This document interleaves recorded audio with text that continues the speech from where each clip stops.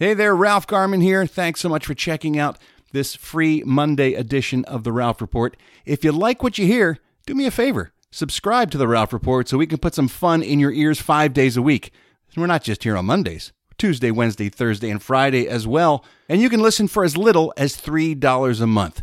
So subscribe today so you don't miss out on any of the fun. Go to patreon.com/The Ralph Report and sign up.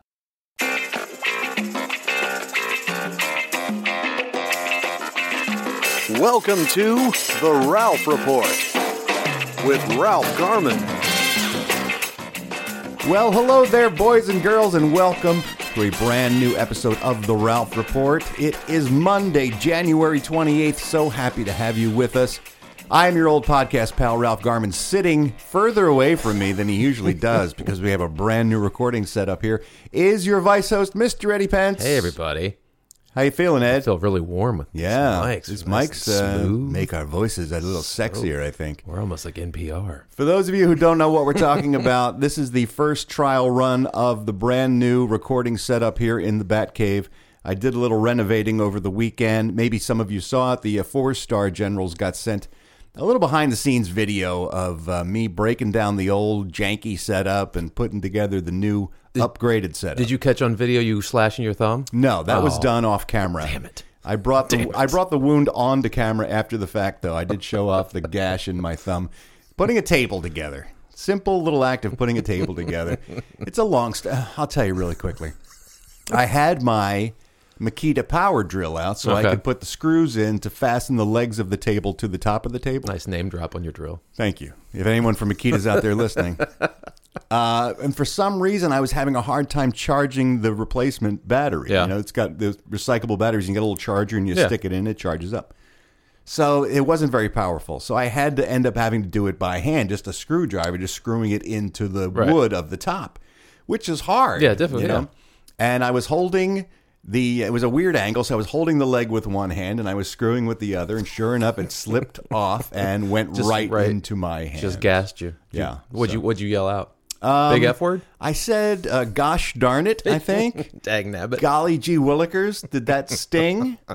Yeah, luckily my wife and kid weren't home, so they didn't hear the torrential downpour of fucks that came out of my mouth when that happened. These bat walls could talk. It was bleeding everywhere. It was a nightmare. Anyway, look what I do for you people. Look how I give. Manual labor. I give and I give and I give, and this is the first show with the new setup, so I'm interested to know what you think, how it sounds. Let us know. You can drop me a line at ralph@theralphreport.com and let me know what you think of the new sound. Good, bad, same? Yeah, I don't know. It's hard when you're doing it, and I'll hear it back, when I do a little editing today, and then I'll throw it up there on Patreon. But you guys are the ones who listen through your earbuds or your speakers. I mean, so many people listen in so many different ways.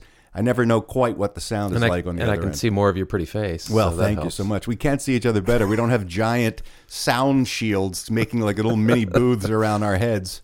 This is more open. And we've got a special kind of windscreen on the microphone that is supposed to block out all sound around the microphone except for the voice that's going in through the front of it. So again, this is all experimental. It's a little clearer, a little less noisy. I don't know. We'll see what happens.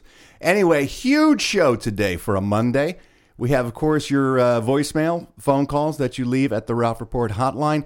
We have all the entertainment news. We'll be talking about last night's SAG Awards. Some big things happened on the SAG Awards last night. I have all the results of the Royal Rumble if you want them. Yeah, by all means. Let's talk. Why don't you and Ashton get together and cover that in a separate show? We also will be taking a look at our top 3 movies. We had a Garmy member call in and say, I loved when you guys did your top 3 and worst 3 Christmas movies. We talked about that. That's tough. What's your favorite movies in general? So we had to kind of scratch our heads and narrow down 3 top films. It's a tough list to do that. It's hard. It's hard to do. It's not the quintessential end-all and be-all top 3, but it's certainly the 3 that I chose were the first 3 that kind of came to my mind. Yeah, 3 that affected me that I could remember. All right, so we'll talk about that later in the show. A lot of good stuff. But let's kick things off, as I mentioned, with your voicemails. You can reach out to those of us here on The Ralph Report in several ways. You can always write me, as I mentioned, Ralph@theralphreport.com, Eddie@theralphreport.com, and hopefully soon to be established Steve. Pack off or whatever it's going to be. He has to pick what he wants. You'll be able to reach out to Steve as well. And it seems like most people would rather call the Ralph Report hotline, which, as you know, I listen to. I hear every message. You can leave a message 24 hours a day, 7 days a week at 1-833. Hi, Ralph. Well, that's good. Thank you. The new mic's really picked picked up that wheeze. All the wetness. I enjoy that. Let's get into the calls. What I do is I grab a handful of them. Over the weekends, there's always a ton. Oh, I bet. I got. It's like panning for gold. You're giving them like 72 hours to leave you messages. They load up the voicemail with all kinds of things. So I sifted through those. I grabbed some of my favorites. It's a segment we call the Garmy on the Line. The telephone is ringing. The Garmy's on the line. Ralph's gonna play your calls now. Let's see what's on your mind. I will give everyone fair warning. The majority of today's phone calls are complaints. Oh, really? Most people unhappy about something. Starting with this gentleman who doesn't even like the way I give out the phone number for the Ralph Report hotline. What? Hey, Ralph, this is Oscar from Elmont in California. And I just want to say one thing. I haven't left a message because, well, one, I feel like maybe it's not good enough of a message, or two, you just get so many that you might not even pay attention to. But can you please stop with the whole "Hi, Ralph" thing in the morning? Because honestly, that's the creepiest way for me to wake up. You sound like one of those puppets from that one movie where the puppets come alive and start killing people. Yeah, it's not cool. That movie was terrifying to me as a child. Anyway, love you guys. And Eddie, what's up, man? How you been? Hey. What's up with your co-host? That guy's a little weird, man. All right, love you. Mean it. Bye. Yeah, love you. Mean it too, obviously. That one movie where those puppets came alive and killed that guy? Scared the crap out of him. What movie was that? Puppet Master, maybe? Was it? Yeah, maybe. I don't know. Don't know. Listen. It's the one guaranteed laugh I get out of Pence every show. You think I'm giving that up? You're just going to have to get used to it, sir. I love it. It gets longer and more drawn out every time. That's for an audience of one. That's for Pence. Until you hurt yourself, keep going.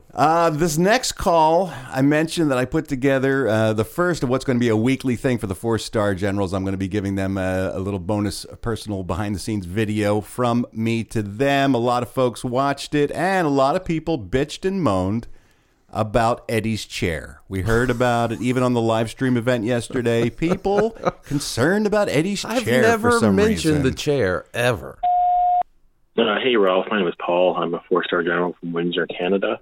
I just watched your video reveal of your new studio, and it looks great, but I just got one quick question.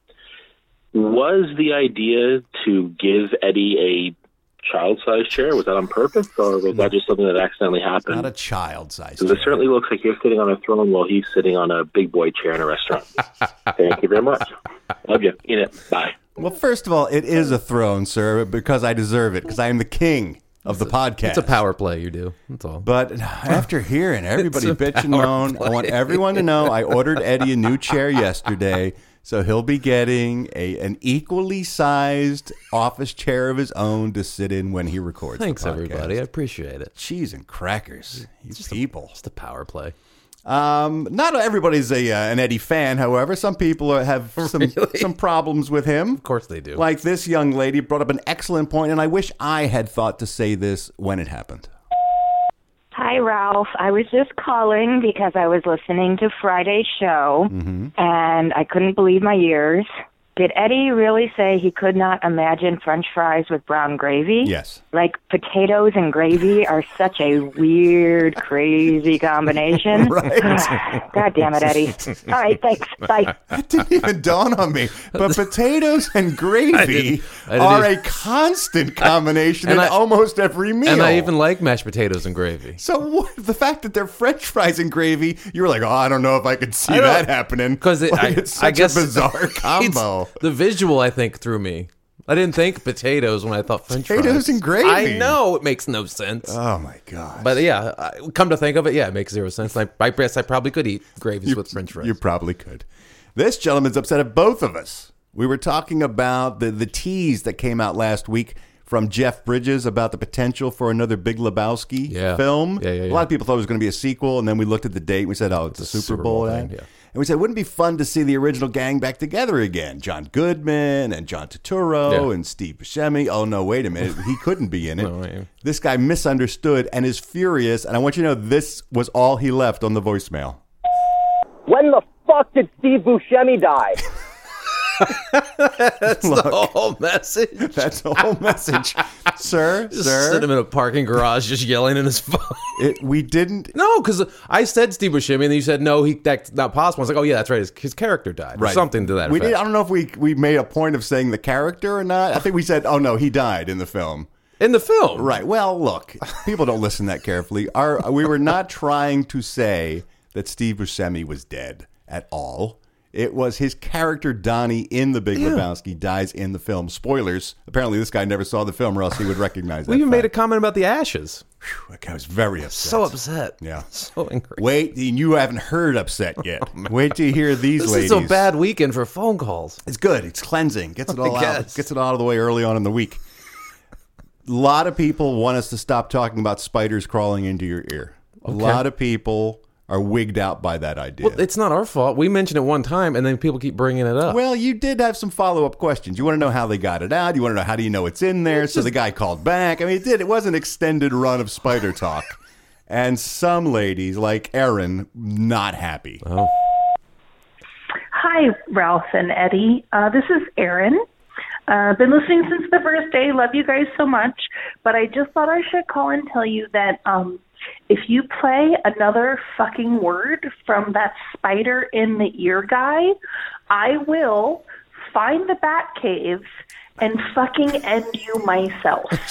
Wow. That is hands down the most disturbing and horrific story I have ever heard. And every time you talk about it, it's not interesting or informative. It's fucking horrifying. So just letting you know, again, if you play one more word about that actual process, I will have to fucking end you. God. Okay, love you, mean it, bye. Does she? Erin, I'm a little turned on, quite frankly, by that threat. Erin had nothing. That is nothing compared to how Bridget from Long Island felt about the topic. And for some reason, she largely blames you, Eddie. And given her rage, I'm completely happy to let that be the case. Hey, Ralph and Eddie, it's Bridget, formerly of Long Island. Fuck you, Eddie.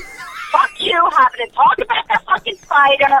I'm having nightmares now thinking about that thing fucking crawling in my ear. You had to get a clarification how they got that fucking spider out. Are you fucking kidding me? I'm like in tears just thinking about it. Fuck you, Eddie. LMB. Fuck you, Eddie! Wow. Oh, my God. She's a delicate little flower, They're isn't she, getting angrier. Bridget? They're getting angrier. Yeah. Oh, she is. Oh, I would not want to. I love Bridget. I want to meet Bridget in person I do not someday. want to see her in person. She'll stab me. I need to hang out with Bridget. She reminds me of like Ray Donovan's wife or something, like somebody who could kill you. She would. Spectacular. Would kill you. Last week, we're also talking about Talk Like a Grizzled Prospector Day. You remember that? Yeah. When you're supposed to talk like this, get your mule together and get your pickaxe and go for some gold. Well, we also talked about Talk Like a Pirate Day because they're very closely related. And this gentleman could not resist, had to deliver this message. Hey guys, you were just talking about Talk Like a Grizzled Prospector Day, and then you kind of moved on to Talk Like a Pirate Day, which reminded me of one of my favorite jokes, which is, what did the pirate say on his 80th birthday? I don't know what. Aye, matey. I love that joke. LMB. Aye, matey. On his 80th birthday, he says, aye, matey. Let's go back to the angry callers. Come on. Let's go back to the angry callers. I don't usually like jokes, but aye, matey. Aye, matey. Aye, matey. That's funny. This gentleman was asking for something a lot of people have been asking for, and due to popular requests, I'm going to make it happen. Hey, Ralph, it's Brian Gray here in the Quad Cities. That's in Iowa. But I was wondering, is there any way that you can get that pussy breathing song on like a download for a ringtone? Gotta have it. Just wondering. Love the show. Been with you since day one. Lick my balls. All right. Ciao. A ringtone. A lot of people want to download it for a ringtone. A ringtone. How awesome would it be? You're at work. You're in the conference room. You're going over next year's projections, and then your phone goes off. Pussy breathing. Pussy breathing. You want a yeast infection, bitch? Pussy breathing. You got me fucked up. Pussy breathing, bitch. Yeah. You're scrambling to turn your ringer on. So later on today, I will be separately posting via patreon.com that audio. So if you want to download it as an MP3 for your phone. Everybody make that your ringtone. You absolutely can do that. That's it for today's calls. You can call me anytime, though. You know the number. I'm not going to say it again because I don't want that guy to get puppet nightmares. Call me around. It's the number everyone's talking about. Call me right now at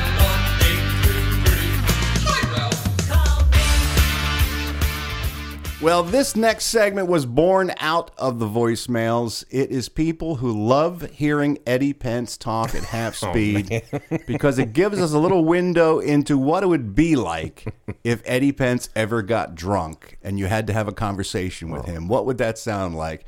And we call it Drunk Eddie's Thoughts.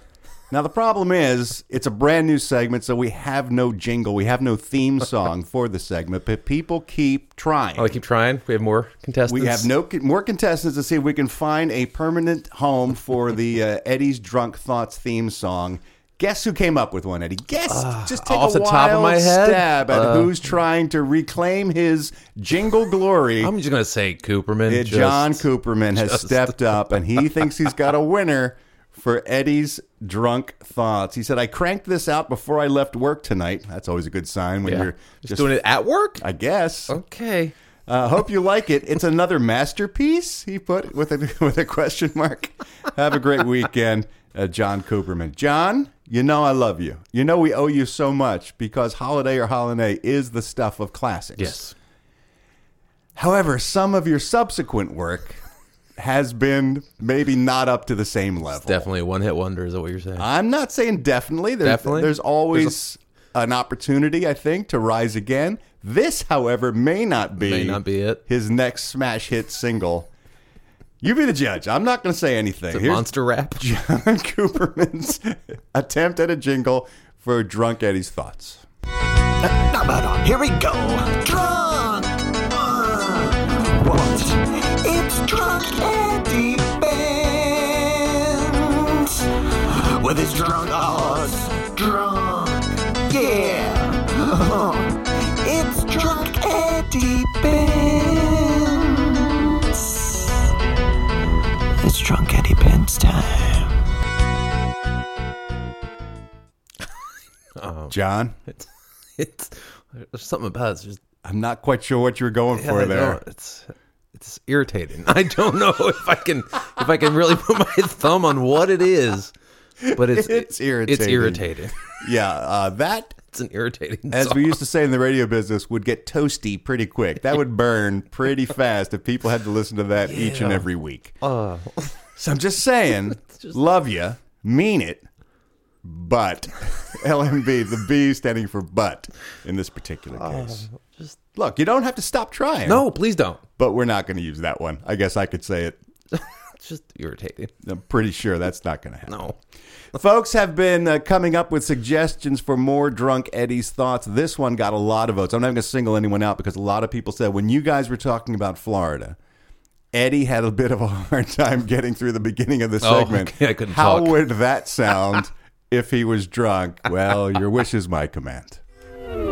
Today, January 25th, is National Florida Day. Poor Florida. Florida gets a lot of crap. Has a bad reputation. Some well-deserved. Well, it does seem like. Seems like. I know maybe we're all looking for it, but it does seem like when you see those weird stories in the news that, man, attacks his father with a hammer because he turned off NASCAR and stole his meth or something. It's always some bizarre set of circumstances. Usually it'll start off with a Florida man. It always seems to. But it's a beautiful state. It is. It's the Sunshine State. It is the sunshine sunshine state. You all right? Sorry. Yeah, my teeth weren't working. Oh my God! My teeth weren't working. Sun. Oh, you got to start drinking, man. You're wildly entertaining, Loaded. Think how you'd be in real life if you could make that happen. I'd be so much more successful. Whew, that's it for Drunk Eddie's Thoughts. If you've got an idea for a theme song, open or close, feel free to send it along because we got an opening. John Cooperman did not own that spot. So feel free, send them along. Stretch your creative muscles and come up with something for us. Meanwhile, it's time for us to take a look at the big calendar that hangs here on the Batcave wall. We do it every day to see what holidays are associated with this day. Now, keep in mind, not all holidays are the same. If we say, yeah, you can celebrate that, you'll hear that. However, if we reject it outright, as we do many of these holidays, that's the sound you'll hear. It's a segment called Holiday or Holiday. Holiday or holiday, please tell me what we celebrate. Ralph Garman. All right, today, January 28th, is National Have Fun at Work Day. How lucky are we that we get to do this? Yeah. This is our day at work. Yeah. We have fun at work every day. Every day. But I would say most people probably don't. Most people probably don't. Yeah. Jobs suck. Yeah, because you have to be somewhere and you're basically trading your time for money. Right. And that's a hard thing to... And often there's a douchebag who is over you, who you know probably more than that guy does. Yeah. But you still have to listen to him, and he's lording over you. And bosses are the worst part of jobs, I think. That and customers. Just the whole situation is pretty... Coworkers are fine. I enjoyed most of my coworkers, but I did not like most of my bosses. Now, see, as a comedian, most of the people I work with are audience members, and I can just let them have it whenever I want. Yeah. Which is always nice. Yes, it is. I don't have a true boss. But folks who have to be in a cubicle all day long, yeah. God bless you. I appreciate you guys. Today is the day they say you should try to find fun things to do at work. Let your imagination be the leader. Make sure to obtain your boss's approval for whatever fun and exciting things you choose to do. Because once again, bosses can be dicks. So it's built into the holiday to acknowledge that your boss is a dick. Permission to have fun. Right. Ugh, gross. Listen, we feel for you and we're there for you. And so if this makes your day a little bit better, then you go ahead and you celebrate, have fun at work day. Just get through that day. Today's also National Bubble Wrap Appreciation Day. Huh? Bubble wrap. Yeah. Bubble wrap's awesome. It's fun to play with. It's also useful in shipping stuff. Yeah, I know. I've just never thought about it. My kid, for Christmas, they sell it now as a toy. It comes in a box. They do? Like a tissue box, basically, where you can pull out one sheet at a time. And just pop it? And it's only about 6 inches square, and you just sit there and you just pop it while you're watching television. I've never seen that. It's a very satisfying experience for a lot of people. Where do you buy that at? A toy store. Really? Yeah, it comes in a box, almost like a Ziploc bag box, and you peel off the cardboard top, and then it comes out one sheet at a time, and you can play with it. That's crazy. Isn't it nuts? And it costs you twice what it would cost you to go down to the shipping store and buy a roll of bubble wrap. Go to the UPS store and buy a roll. Look, Santa works in mysterious ways. What do I know? Here's what I find interesting is that bubble wrap did not start out being a packing material at all. It was created by two guys in 1956. Yeah. Two engineers in Hawthorne, New Jersey, sealed two shower curtains together. And they thought it would make great wallpaper because it'd be insulating as well as attractive, in their opinion. Can you imagine hanging plastic wallpaper on your wall? It's like you walk in like, you're going to murder me. And then wrap me in this plastic. It's like going to Dexter's apartment. And it would be cushy, too, which I think is weird. Again, I don't need cushy walls. Needless to say, it didn't take off as wallpaper. Shocking. And so what they decided to do was turn it into greenhouse insulation. So they used to line greenhouse windows with it because it kept the heat inside. Yeah, humidity and all that. Yeah, all the moisture and heat would stay that inside. That makes sense, more than wallpaper. But another company called AirCap came along, the Sealed Air Corporation, and they bought the idea and the product in 1960. And in 1961, IBM started shipping their computers in that. And that's what was the birth of the industry of using bubble wrap as shipping material. And there was little bubbles. Yeah, they ended up putting bubbles, sealing it not just on the ends, but putting sealing throughout, so that would create those air pockets all over. Start as wallpaper, right? Who would ever think? I guess now you can think, because now I want to bubble wrap wallpaper this room. I think it'd be awesome. It'd be living in soundproof. space. Would it? I guess it would have to soundproof it a little bit. I suppose. Yeah. Do you pop the thing you got for Olivia? Do you do that? Yes. Oh yeah. I love it. I love popping. Do you just roll the whole thing up and pop it all at once? No. Individual? What's the point of that? I don't know. You That's gotta what go I like. one at a time. I like to grab the whole thing and just roll it. See, you have no patience, man. I just want to get them all pumped. No, just one at a time. I'm just taking those out. And then you get the one that doesn't have a lot of air and it pisses you off. Yeah, you got to work double hard on that one. That's exciting. God. Today is also. Oh, by the way, so what are we saying? I think Yeah, go for it. Okay.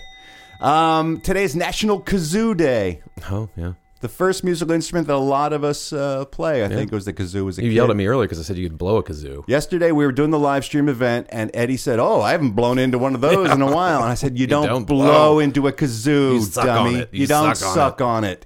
You wrong again. Wrong twice. You hum it, right? You hum into it. That's what makes it work." Because there's a little piece of wax paper inside that valve there, and it vibrates with the vibrations that are coming out of your mouth from the hum.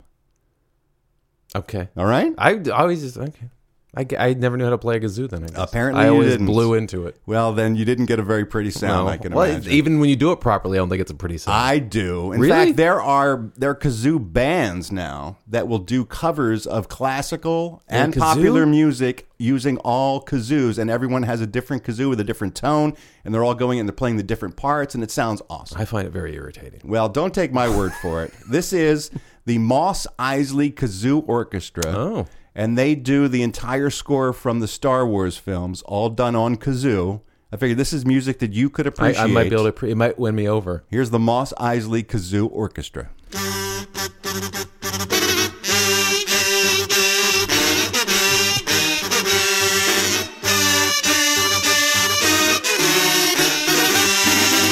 See, it's not quite as intimidating. The Imperial March is done by at all. kazoo. It's irritating. It's joyful. And it's Mos Eisley, not Mos Eisley. Oh, for fuck's sake.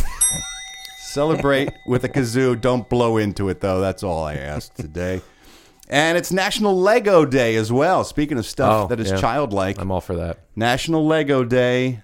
You may not know this, but Lego bricks have been around for 70 years. And, of course, you can make anything you want with them, including Death Stars and all kinds of Star Wars I've sunk a stuff. lot of money into Legos. Yeah. The Lego company itself was first founded in 1932. It was a toy company that manufactured wooden toys in Denmark. Yeah, there's an interesting documentary on Netflix about it. I doubt that. And then in 1949, the Lego group found a little machine called an injection mold machine that allowed them to make low-cost plastic bricks. And then the rest is history. And they just harp about the system. It's all about the system. What? The interlocking system. Yes. Like that's all they tell. If you watch the documentary, they're always like, it's about this. Everything has to be about the system. Everything has to interlock. When I was a kid and you played with Legos, you know what you did? You just got a box of Legos and you just made shit out of it with your imagination. That's not what it is now. Now it's model making. Now you have to have the 4,000-piece, $400 set, and you have to make goddamn Empire State You Building. build it and you leave it. It's model making now. It's model making now. Interesting. In 2017, Lego became the most powerful brand in the world. Brand Finance, a business consultancy group, said Lego was the most recognizable and powerful brand in the world. And in 2017, it surpassed Google, Nike, Ferrari, and Visa to claim the top spot on the list. And they were at the point of bankruptcy at one point, too. Lego was? Yeah. Well, that's not the case in the anymore. 90s, I believe. And this is going to sound nuts. This is probably more Lego information than you ever needed. But I recently read an article saying that the out of stock the ones they took kits, out, the ones they don't the ones make you anymore. can't get anymore, those are more valuable than almost any other collectible. Yeah, they Collectibles will spend huge amount of money to get their hands on those. It appreciates more than almost any other collectible. That's nuts. It's nuts. So happy Lego Day, and for God's sakes, don't call them Legos because there's no S. People who believe in this shit will just crawl up your ass, and you think a spider in your ear is bad. Wait till you get a Lego builder up your ass. On a kazoo. Oh my Lord. So if you're into that, go nuts. If you're a grown person building Lego, then take a long, hard look at yourself. Why? Because. What? You just said you did coloring books a few months ago. Yeah. What's the difference? Because it's an adult coloring book. Oh my. It's fine art that you color in. So it's not pictures Legos. of Mickey Mouse, for God's sakes. God. You cannot say coloring books are better than just building Coloring Legos. book is art. Oh my God! Have you ever seen a guy paint a picture or use pastels or crayons? You're not in his painting the artwork? picture. You're filling in between the lines. It's the same thing. It's not did you the just same. knock the table? I did hit the table. Don't do that. Sorry, it's a brand new setup. I talk with my hands. This is going to be wasted on you. This new setup. I can tell that. Anyway, fuck Lego is what we're saying. No. I think, right? And it's also National Blueberry Pancake Day, and we know how Eddie feels about pancakes because he's just a dick. No, my son feels about blueberries. Yeah, between Eddie's kid with the blueberries and Eddie with the pancakes, this is a sad day. Just walk away from at it. the Pence household. Fuck that pancake. Oh, man. Eddie's kid gets a hard on when he eats blueberry pancakes. Enjoy your pancakes while you're blowing your kazoo and playing with your Lego, everybody. That was today's holiday or holiday. Holiday. Or holiday.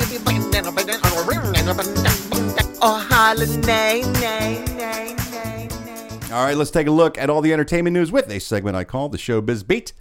Every Monday, we take a look at the top 10 movies at the box office to see what people went to see in theaters over the weekend. And this weekend, Glass, once again, landing at the top of the list with another $19 million, kept it at number one this weekend.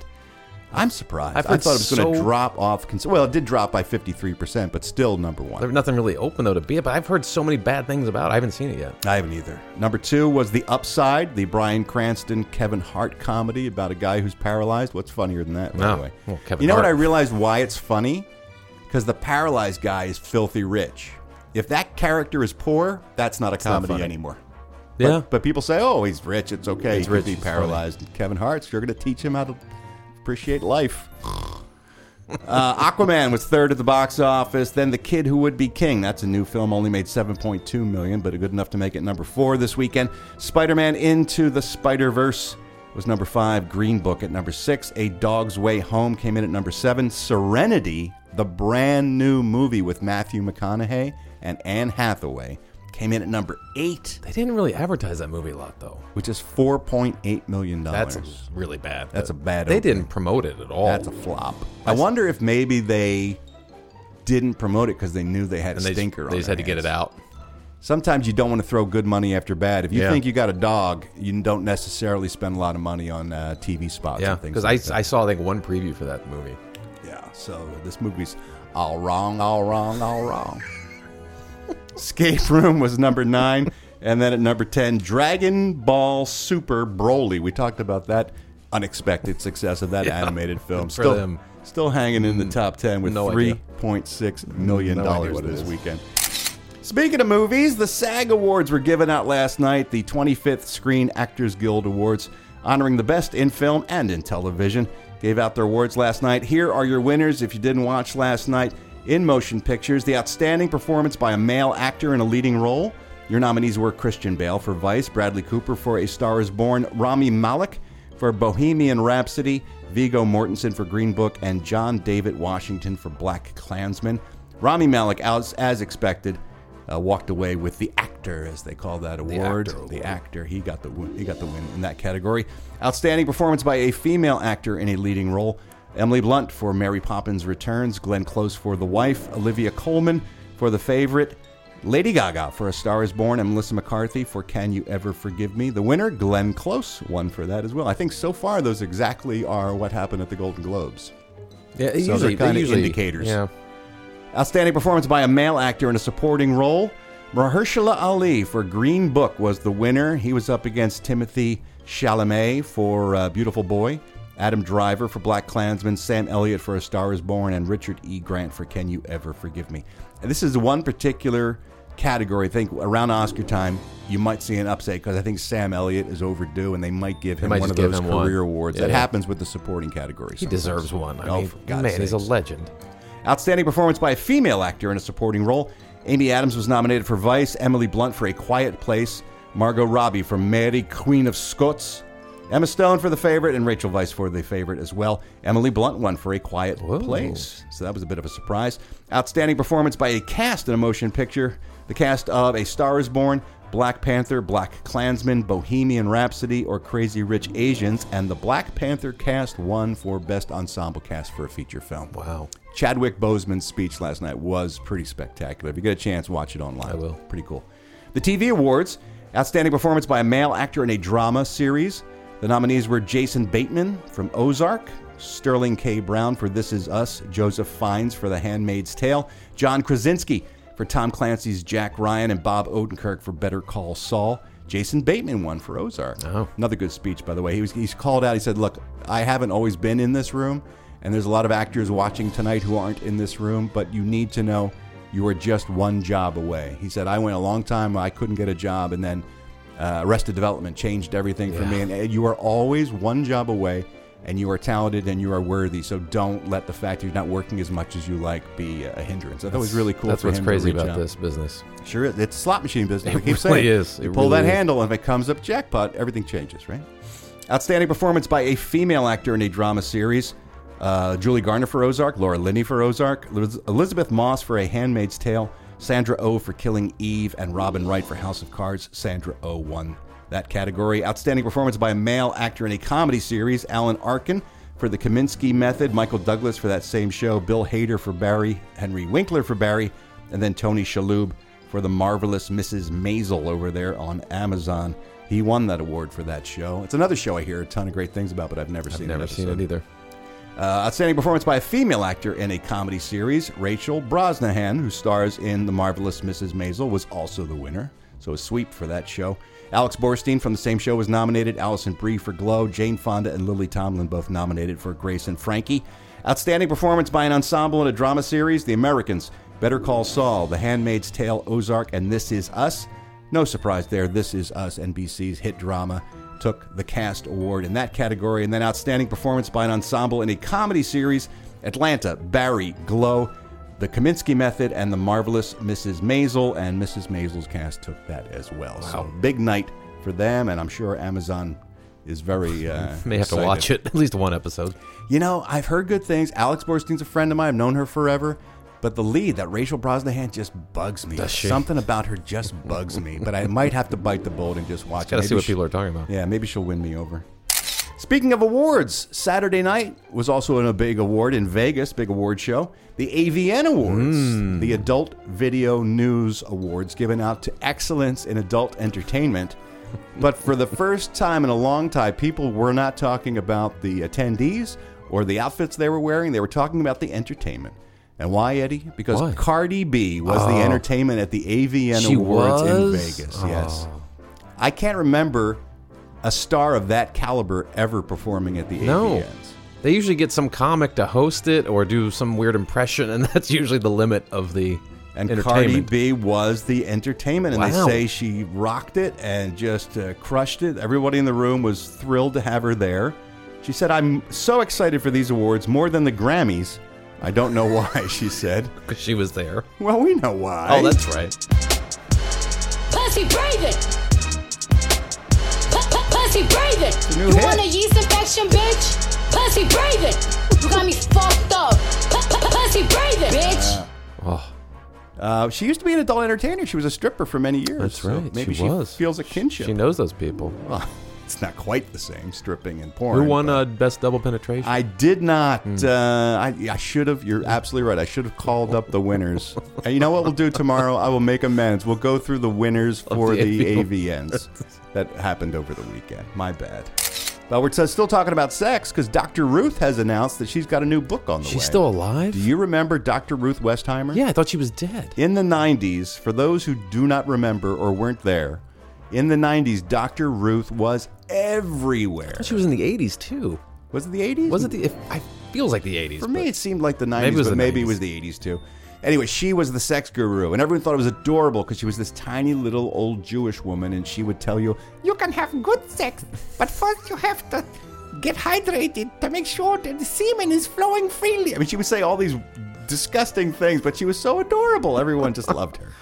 She had her own show on television, Ask Dr. Ruth. I remember that show. Hit. I remember that show. And she wrote a book in 1995 called Sex for Dummies, and she is releasing a brand new version of that book. She said, these are questions that people have asked me, and it's focused on millennials who are having sexual difficulty in their relationships. This is going to surprise you, Eddie, but apparently they have a hard time connecting between humans. Really? The millennials. That is shocking. Because they're so technology-based that they have a hard time having conversations with one another. Their eyes probably don't adjust past 2 feet. They probably can't see If you're not on people. a screen, they can't really recognize you. I will talk about loneliness, she said in the book. I will talk about the issue of the art of conversation. I will also talk about the issue of sexually transmitted diseases, which in the Tinder age is... going back up, right? Going way up. Yeah, it's a real issue. So if ever we needed Dr. Ruth, and maybe we need her now. How old is she It now? does not say in this article how old she is. She's got to be 80. She's got to be in her 80s, I would think. Because she seemed in I mean, her that's 80s, 20-some years 30 ago. years She ago. felt like an old... she didn't feel it. She seemed like an old lady. Yeah, but she's still at it. And more sex and celebrity news. Kate Beckinsale was in the hospital over the weekend for a ruptured ovarian cyst. Oh, Pete Davidson, you son of a bitch. Right? I blame Davidson too. Well, if he hurt her. He ruins every vagina he comes in my contact God. with. She was at the hospital. She said that it was a really painful ruptured ovarian cyst, and they had to take her to the hospital. She was on morphine, and she took a picture of herself and put it on Instagram crying because she said, morphine makes me cry. It makes me happy. They said the only reason that she posted it was because someone took a photo of her leaving the hospital in a wheelchair, and she said, I have Instagrammed largely to have my own honest narrative and not always be ambushed by stories that come out there invented, so she would rather say what happened to her than have people speculate. That's a good thing. Look, own the narrative, Yeah. right? It's much better than Get in letting front of it. TMZ guess about why you're coming Yeah. out of the hospital. And this is great news. We haven't even seen Wonder Woman 2 yet. We won't see it until 2020, but they're already talking about Wonder Woman 3. They're already in pre-production. Are you serious? At least the thought process is behind what the third film is going to be like. Wow. So we're guaranteed to see a third one. And they asked Patty Jenkins, the franchise's director, what her plans were moving forward with number 3. Because the first one, as you know, was set in World War I. Yeah. The second one is set in the 80s. And they asked her, will this one, the third one, be set in the past as well? Or will it be set in the future? Will it be a contemporary tale? She had something to say about it at Sundance this week, and here's what she had to say. It's definitely one of the things we've talked about. I'm not pining to put it in the past again, because then where are you going to go? I think it's it would be weird. You have to go forward. So it's definitely a contemporary story. That's all I can say. And so where we put it and how that gets figured out, I haven't totally nailed down. I kind of feel bad that we never got to see her fight the Nazis.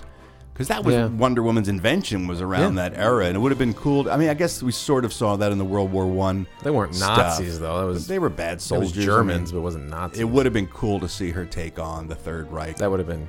But I wonder if it's connected, like with Wonder Woman and Aquaman being such big, successful films, and the Justice League being such garbage, and you don't even know who Superman or Batman is anymore. Yeah. Like, is that world connected? Are those writers? Is there a writer's room connecting all this stuff together, like at Marvel? I mean, don't get is there the a sense plan? that's the case. I think they're scrambling over at Warner Brothers. They're going to crazy. take their successful franchises and put them on the front burner, and everything else is going on the back burner. They asked her, would she be interested in directing a Justice League film? And she said, I wouldn't want to take on all those characters and have to service them all at the same time. I'm more interested in doing my character. And she said she loved Aquaman. She wants to see another Aquaman movie. She would like to see a Flash film, but she's not that interested in seeing them all come together. Yeah, you got Shazam coming out. Yeah. So how's all this stuff even fit together? Do they even care? They don't, obviously don't care anymore. Well, if it's making money, I don't think they do. If it's making money, they don't care. Let's take a look at today's celebrity birthdays. All these stars born on this day, January 28th, starting with actor Alan Alda, who is currently dealing with the repercussions of Parkinson's disease, but he's still working at the age of 83. He, of course, on one of the most beloved TV series of all time.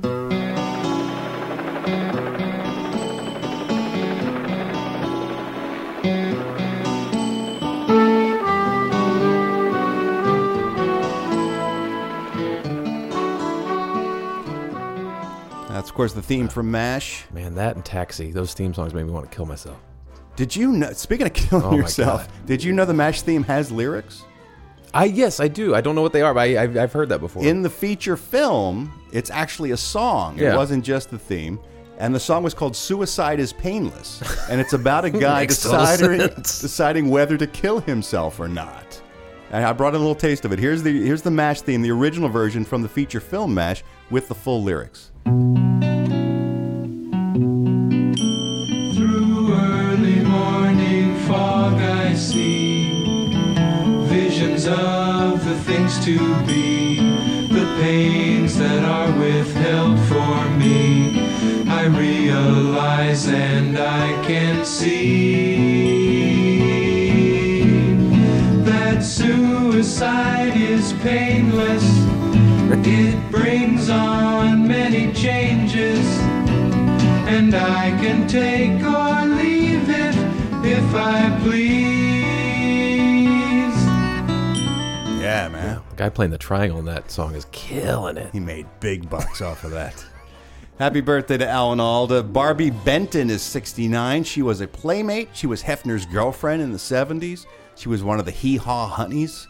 Quite the career Barbie Benton had. Good for her. 69 today.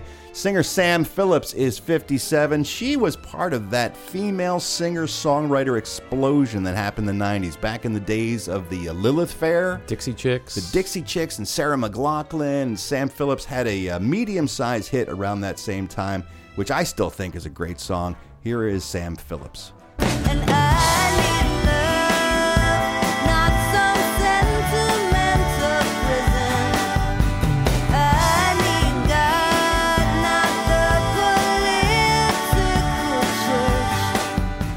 And speaking of Sarah McLachlan, also her birthday today. She is 51 years old. Try to listen to this song without thinking about dogs in cages. That's the challenge now with her hit Angel. In the arms of the angel, fly away from here. For just 51 cents a day, you can save a dog that's in a cage, crying with a sad face. For 15 cents a day, you can have the Ralph Report. You can listen to the Ralph Report. Make fun of Sarah McLachlan's commercial, saving dogs. The sad pug song. Oh, man. That's a rough commercial. It is also Rosamund Pike's birthday. She's a former Bond girl and a terrific actress. She's 40 years old. Elijah Wood from Lord of the Rings. He is 38 years old today. Singer Joey Fatone of NSYNC celebrates his 42nd birthday today.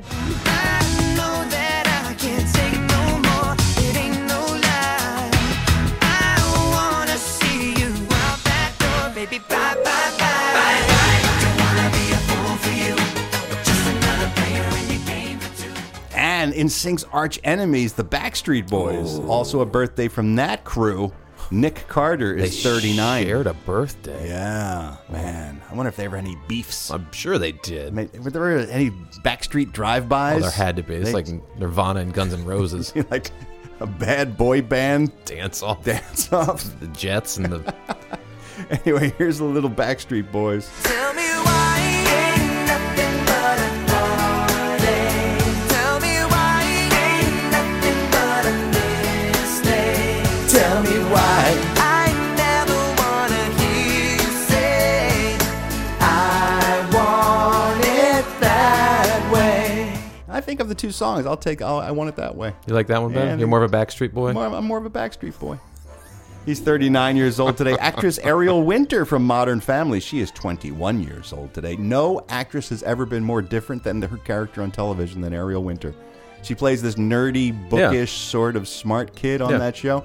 Every time you see her in the tabloids or online, she is just rocking the most sexy outfits ever, just putting it all out there on Front Street for everyone to enjoy. I think she's doing it in reaction to who she plays on television. To define her, she wants to define herself a different way. Separate herself, absolutely.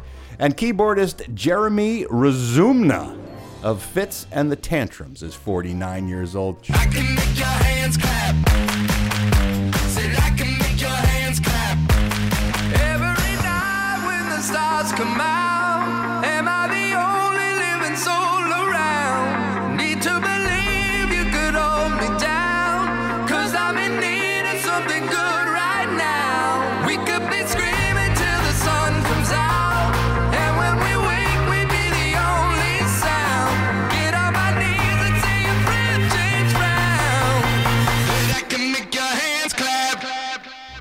a great tune. That's it for today's Celebrity Birthdays. I'm Ralph Garman. I walk the showbiz beat.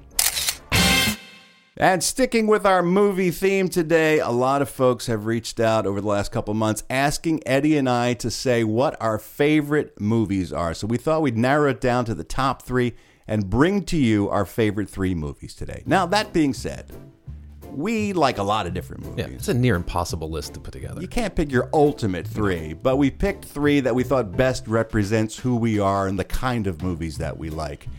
Eddie's will come as a surprise, I think, to many of you, because he's all over the place when it comes to his films.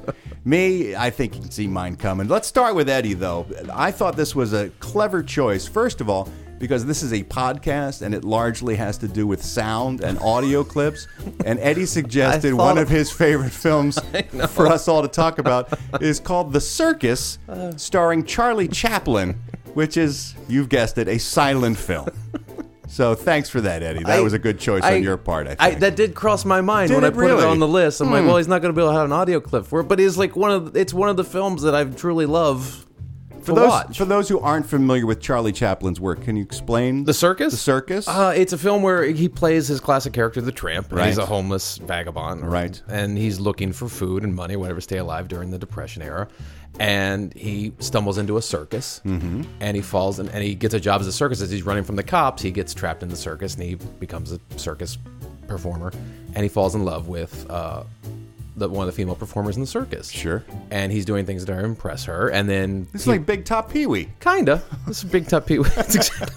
I should have picked that. It's Big Top Could have Charlie. played an audio clip, but he realizes she's in love with someone else who's also performing the circus, and he basically steps back and lets them get together. He helps bring them together because they're both too shy to really get together, and he basically sacrifices his own feelings. And then it's the classic clip. I don't know if you ever saw the Chaplin movie with Robert Downey Jr. It's the one where when he receives the award at the end of the film, he's sitting there in the desert, and all the trucks are pulling away, and he's just sitting there by himself, and then he walks off into the sunset. And it's just that classic end scene of the tramp just going back to being what he was before the movie started. And it's that bittersweet moment where it's that he's bittersweet on moment, and it's just such a beautiful story.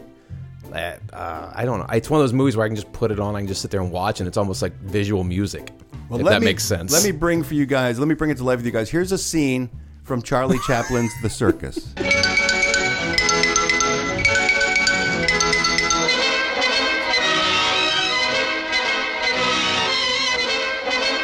Right? How funny is that? Oh no. That happened. That funny thing happened. That he did quietly. Well, he was on a tightrope, and there was a monkey going on the balance bar that he had. And you can find The Circus. It's a good movie. I mean, if you can watch a silent film, which I can. I like silent films on occasion. It's a beautiful story. All right. That's your number 3 pick. My number 3 pick, a little bit more modern, actually has dialogue. It is, for me, the Bond film that set the tone and created the template for all Bond films to follow. I am a huge James Bond fan. When I was a kid growing up, the 3 Bs for me were everything. Batman, Beatles, and Bond were the things that I cared most about. And for me, Sean Connery as James Bond in the movie Goldfinger is sort of the standard by which all other Bond films are measured for me. It created so many tropes that became a formula that you had to have in a James Bond movie. You had to have an eccentric, colorful, strong villain for Bond to go up against. The gadgets pretty much were created.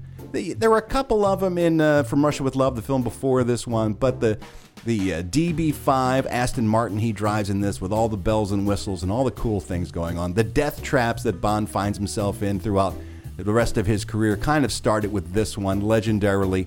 Auric Goldfinger, the big bad in this film, straps James Bond down to a table made from gold and starts a laser beam that is cutting through the gold, going up between his legs towards his crotch. And it is tense, and it's exciting, and Connery is at the height of his powers in this film. It's a great scene from a great movie. Here's a little piece from Goldfinger. I think you've made your point, Goldfinger. Thank you for the demonstration. Choose your next witticism carefully, Mr. Bond. It may be your last. The purpose of our 2 previous encounters is now very clear to me. I do not intend to be distracted by another. Good night, Mr. Bond. Do you expect me to talk? No, Mr. Bond, I expect you to die. Come on. If the movie was just that line alone, it'd be worth watching. How great would that be if it was all mimed? Oh, that's true. Huh?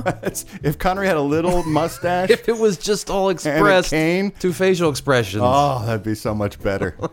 Eddie's number 2 pick is a classic comedy, a movie that I dare say could not be made today. Oh, no. It needs to be made. It would be so healing if we could all laugh and point at racism in this kind of way and just take the piss out of it by making ridiculous, farcical fun of it. But you couldn't make this movie today. Not it's even called close. Blazing Saddles by the legendary genius Mel Brooks. It is a spoof of Westerns, but much more so, it is a vicious attack on racism. And it stars Cleavon Little, who is great in this film. Brilliant. Originally supposed to be Richard Pryor, but he ended up not being in the film. He co-wrote it, though. Yes. Cleavon Little plays a sheriff who comes to save a small town from a very corrupt mayor and the businessmen who are robbing the people of that town, but he happens to be black.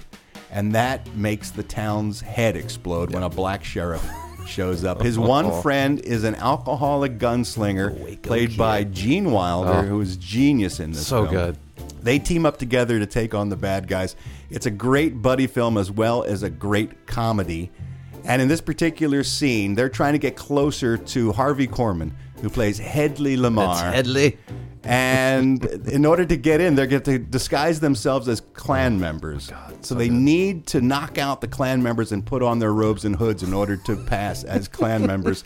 And here's how Gene Wilder gets the attention of the 2 Klan members to get them over there so they can knock them out. Gotta get in there close and find out what's happening. There's our ticket. Hey, boys! Look what I got here! Hey, where are the white women at?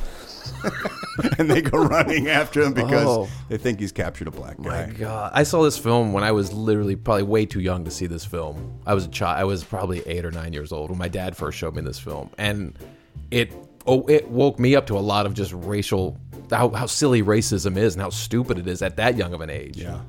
The use of the N-word in this film is liberal and shocking only in the sense that it's so verboten these days and no one uses that word in public that it's from a different time, absolutely. But at the same time, it's remarkably refreshing and it's never used callously or as a derogatory term. It's always used by stupid white people. Exactly. And I think it's one of the building blocks of modern comedy that if you're interested in comedy at all, you have to have seen Blazing Saddles. Such a masterful film. It goes from being remarkably smart and clever, and the wordplay is excellent, down to the dumbest, most silly comedy you've ever seen in your life. It runs the gamut. It ends at Man's Chinese Theater. It's a spectacularly insane film. It's insane. And I agree with Mr. Pence here. I recommend it highly. My second most popular film of my personal film collection is, well, as you can imagine, a kid from Philadelphia growing up in the 70s. Rocky had a major influence on me when I was a kid. And for those people who are only familiar with the Rocky franchise now as it stands, with him fighting Russians and Clubber Lang and going to space and fighting Martians and the kind of the cartoon it became, you forget how the first Rocky was a small independent film with really interesting, well-drawn characters and real emotions and problems. And you need to go back and see that movie with fresh eyes to appreciate how really complex and sort of interesting it was. A real portrait of street people and lower income people in the city of Philadelphia and what they were like. Yeah, not at all what it became. Not at all, no. And in the film, one of my favorite relationships that comes out of the film is Mickey, the trainer, who everyone thinks of as Rocky's surrogate father and they're best friends. But in the original film, Mickey treated Rocky like a piece of shit. Yeah. Talked down to him all the time until he gets a shot at the heavyweight championship of the world. And then he comes crawling back to Rocky, pretending to be his friend and sucking up to him in order to get a job as his manager. He is not a likable character for the first half of that film. Here is the scene where Burgess Meredith as Mickey shows up at Rocky's shithole apartment, pretty much begging to be his manager so he can ride on Rocky's coattails as he gets this shot at the championship. I never had no management. That's the trouble. But now I got all this knowledge. I got it up here, and I want to give it to you. I want to give you this knowledge. I want to take care of you. I want to make sure that all this shit that happened to me doesn't happen to you. You know what I mean? If the fight's set. Listen to me. I want to be your manager. You follow that, do you? The fight's set. I don't need no manager. But you can't buy what I'm going to give you. I mean, I've got pain and I've got experience. No, I got pain. I got experience, too. Now, listen, kid. Hey, look, Yes, hey, people. Mick. What? Look, I need your help about 10 years ago, right? 10 years ago? Right. You never helped me. You didn't care. Well, if you wanted help. I say, if you wanted help, why didn't you ask? Why didn't you just ask me, kid? Look, I asked, but you never heard nothing. The only way Rocky can get away from this uncomfortable situation is to lock himself in his own bathroom because he's in this one-room apartment. Yeah. It's really poignant. I think the whole movie, because of the films that came after it and the kind of ridiculous superhero Rocky became, it's a shame that a lot of the subtleties of that first film are lost on a lot of people, and people forget about that. Even down to Rocky's physique. Yeah, in the first one, he just looks like it's just dad a leg bod. breaker. It's He's dad a leg bod. breaker Yeah. for the mob, and he looks like one. Yeah, he's not this ripped guy that he was in Rocky 3 or 4. And it was unheard of that the hero of a sports film doesn't win at the end. Yeah. Everyone forgets that he doesn't he win. lost. And, He didn't lose. I mean, and his girlfriend is a mousy little weird pet shop clerk. I mean, the whole film is filled with interestingly drawn weird little street people. And then it became this international phenomenon and changed the flavor of everything. 2 films later, Hulk Hogan's throwing him over the top rope. If Crazy. if the sequels never existed, this film I think would be hailed as one of the great independent cinema masterpieces. But that wasn't meant to be. Speaking of franchises, Eddie's number one pick, as you can imagine, if you've heard him at all on this show, you know probably his first love is Star Wars. Not Ernest. Yeah, thank God it's not Ernest. It is the Star Wars franchise, and he's picked the film that many say is the best of the first 3 Star Wars films, The Empire Strikes Back. I have to agree. It's my favorite Star Wars film as well. It's the best of all of them. The only thing that may be slightly unsatisfying is it definitely plays like the middle film in a trilogy. Yeah. It ends sort of on a cliffhanger, more or less. It's the second act of a trilogy. It's the second act of a 3-arc story. The first film has an ending. This film doesn't necessarily end as much as it does give you the sense to be continued. But that is the only, perhaps, flaw in it. Irvin Kershner is the director. Does an amazing job with expanding these characters, building on them. So many great moments in this film. First of all, you've got Luke Skywalker learning who his father is. You've got the relationship between Han and Leia just blooming in front of your eyes. But my personal favorite moment, I was lucky, I got to pick the scene from this, is the relationship between Han and Leia? Lando Calrissian. Oh, Lando, yeah.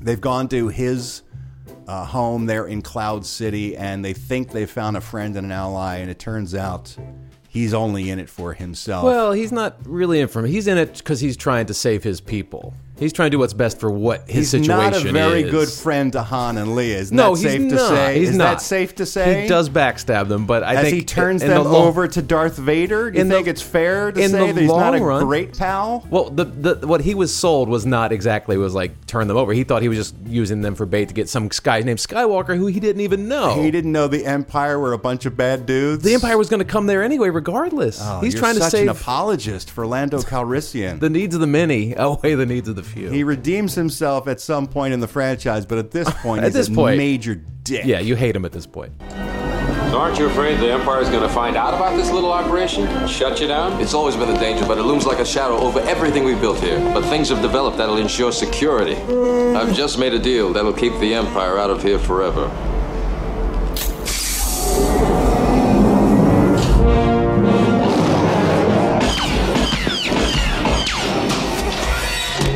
We would be honored if you would join us. When that door opens and Darth Vader is sitting at the lunch table, your head explodes the first time you see that movie. Yeah, and then it's also got the most famous line, I think, in the history of cinema almost, the "I'm your father" line. Yeah, absolutely, yeah. Such a great movie. And my number one pick introduced me to William Goldman and also introduced me to Paul Newman and Robert Redford. It is the quintessential buddy film. All buddy films that follow are based on this formula with these two amazingly charismatic actors at the height of their cinema strength, really. The two biggest, actually, Redford wasn't a big star at the time. This made him a massive star. But the two of them working together, it's just unbelievable. It's called Butch Cassidy and the Sundance Kid. It is the last of the great Westerns, I think, of that era. I mean, Westerns were a staple in cinema throughout the 40s, 50s, and 60s. And this kind of reflects the fact that the Western is going out of style because these two guys who play bandits, they're also sort of out of time with the Old West. Things are changing and they're not able to live their life as they were. I remember picking up the screenplay for this film. They sold it as a paperback, just in screenplay form, and I remember reading it saying, this reads like a really great novel. If you've never seen Butch Cassidy and the Sundance Kid, it's one of the great films, and one of those films I can watch endlessly. In this particular scene, Butch and Sundance, who are outlaws, are being tracked by what's called the Super Posse that's been hired by the railroad that they've been stealing from to hunt them down and kill them. And they have cornered them on this cliff. Above on the rocks is the posse who are squaring off, getting ready to shoot them dead. Below them on the cliff is these raging water and rapids. They are truly trapped. Sundance wants to try to shoot his way out because he's the better gun. And Butch Cassidy, played by Paul Newman, has other ideas. Kid, the next time I say let's go someplace like Bolivia, let's go someplace like Bolivia. Next time. Ready? No, we'll jump. Like hell we will. No, it'll be okay. If the water's deep enough, we don't get squished to death. They'll never follow us. How do you know? Would you make a jump like that and you didn't have to? I have to, and I'm not gonna. Well, we got to, otherwise we're dead. They're just gonna have to go back down the same way they come. Come on. Just one clear shot, that's all I want. Come on. We got to. Up. Get away from me. Why? I want to fight them. They'll kill us. Maybe. You want to die? Do you? All right. I'll jump first. No. Then you jump first. No, I said. What's the matter with you? I can't swim.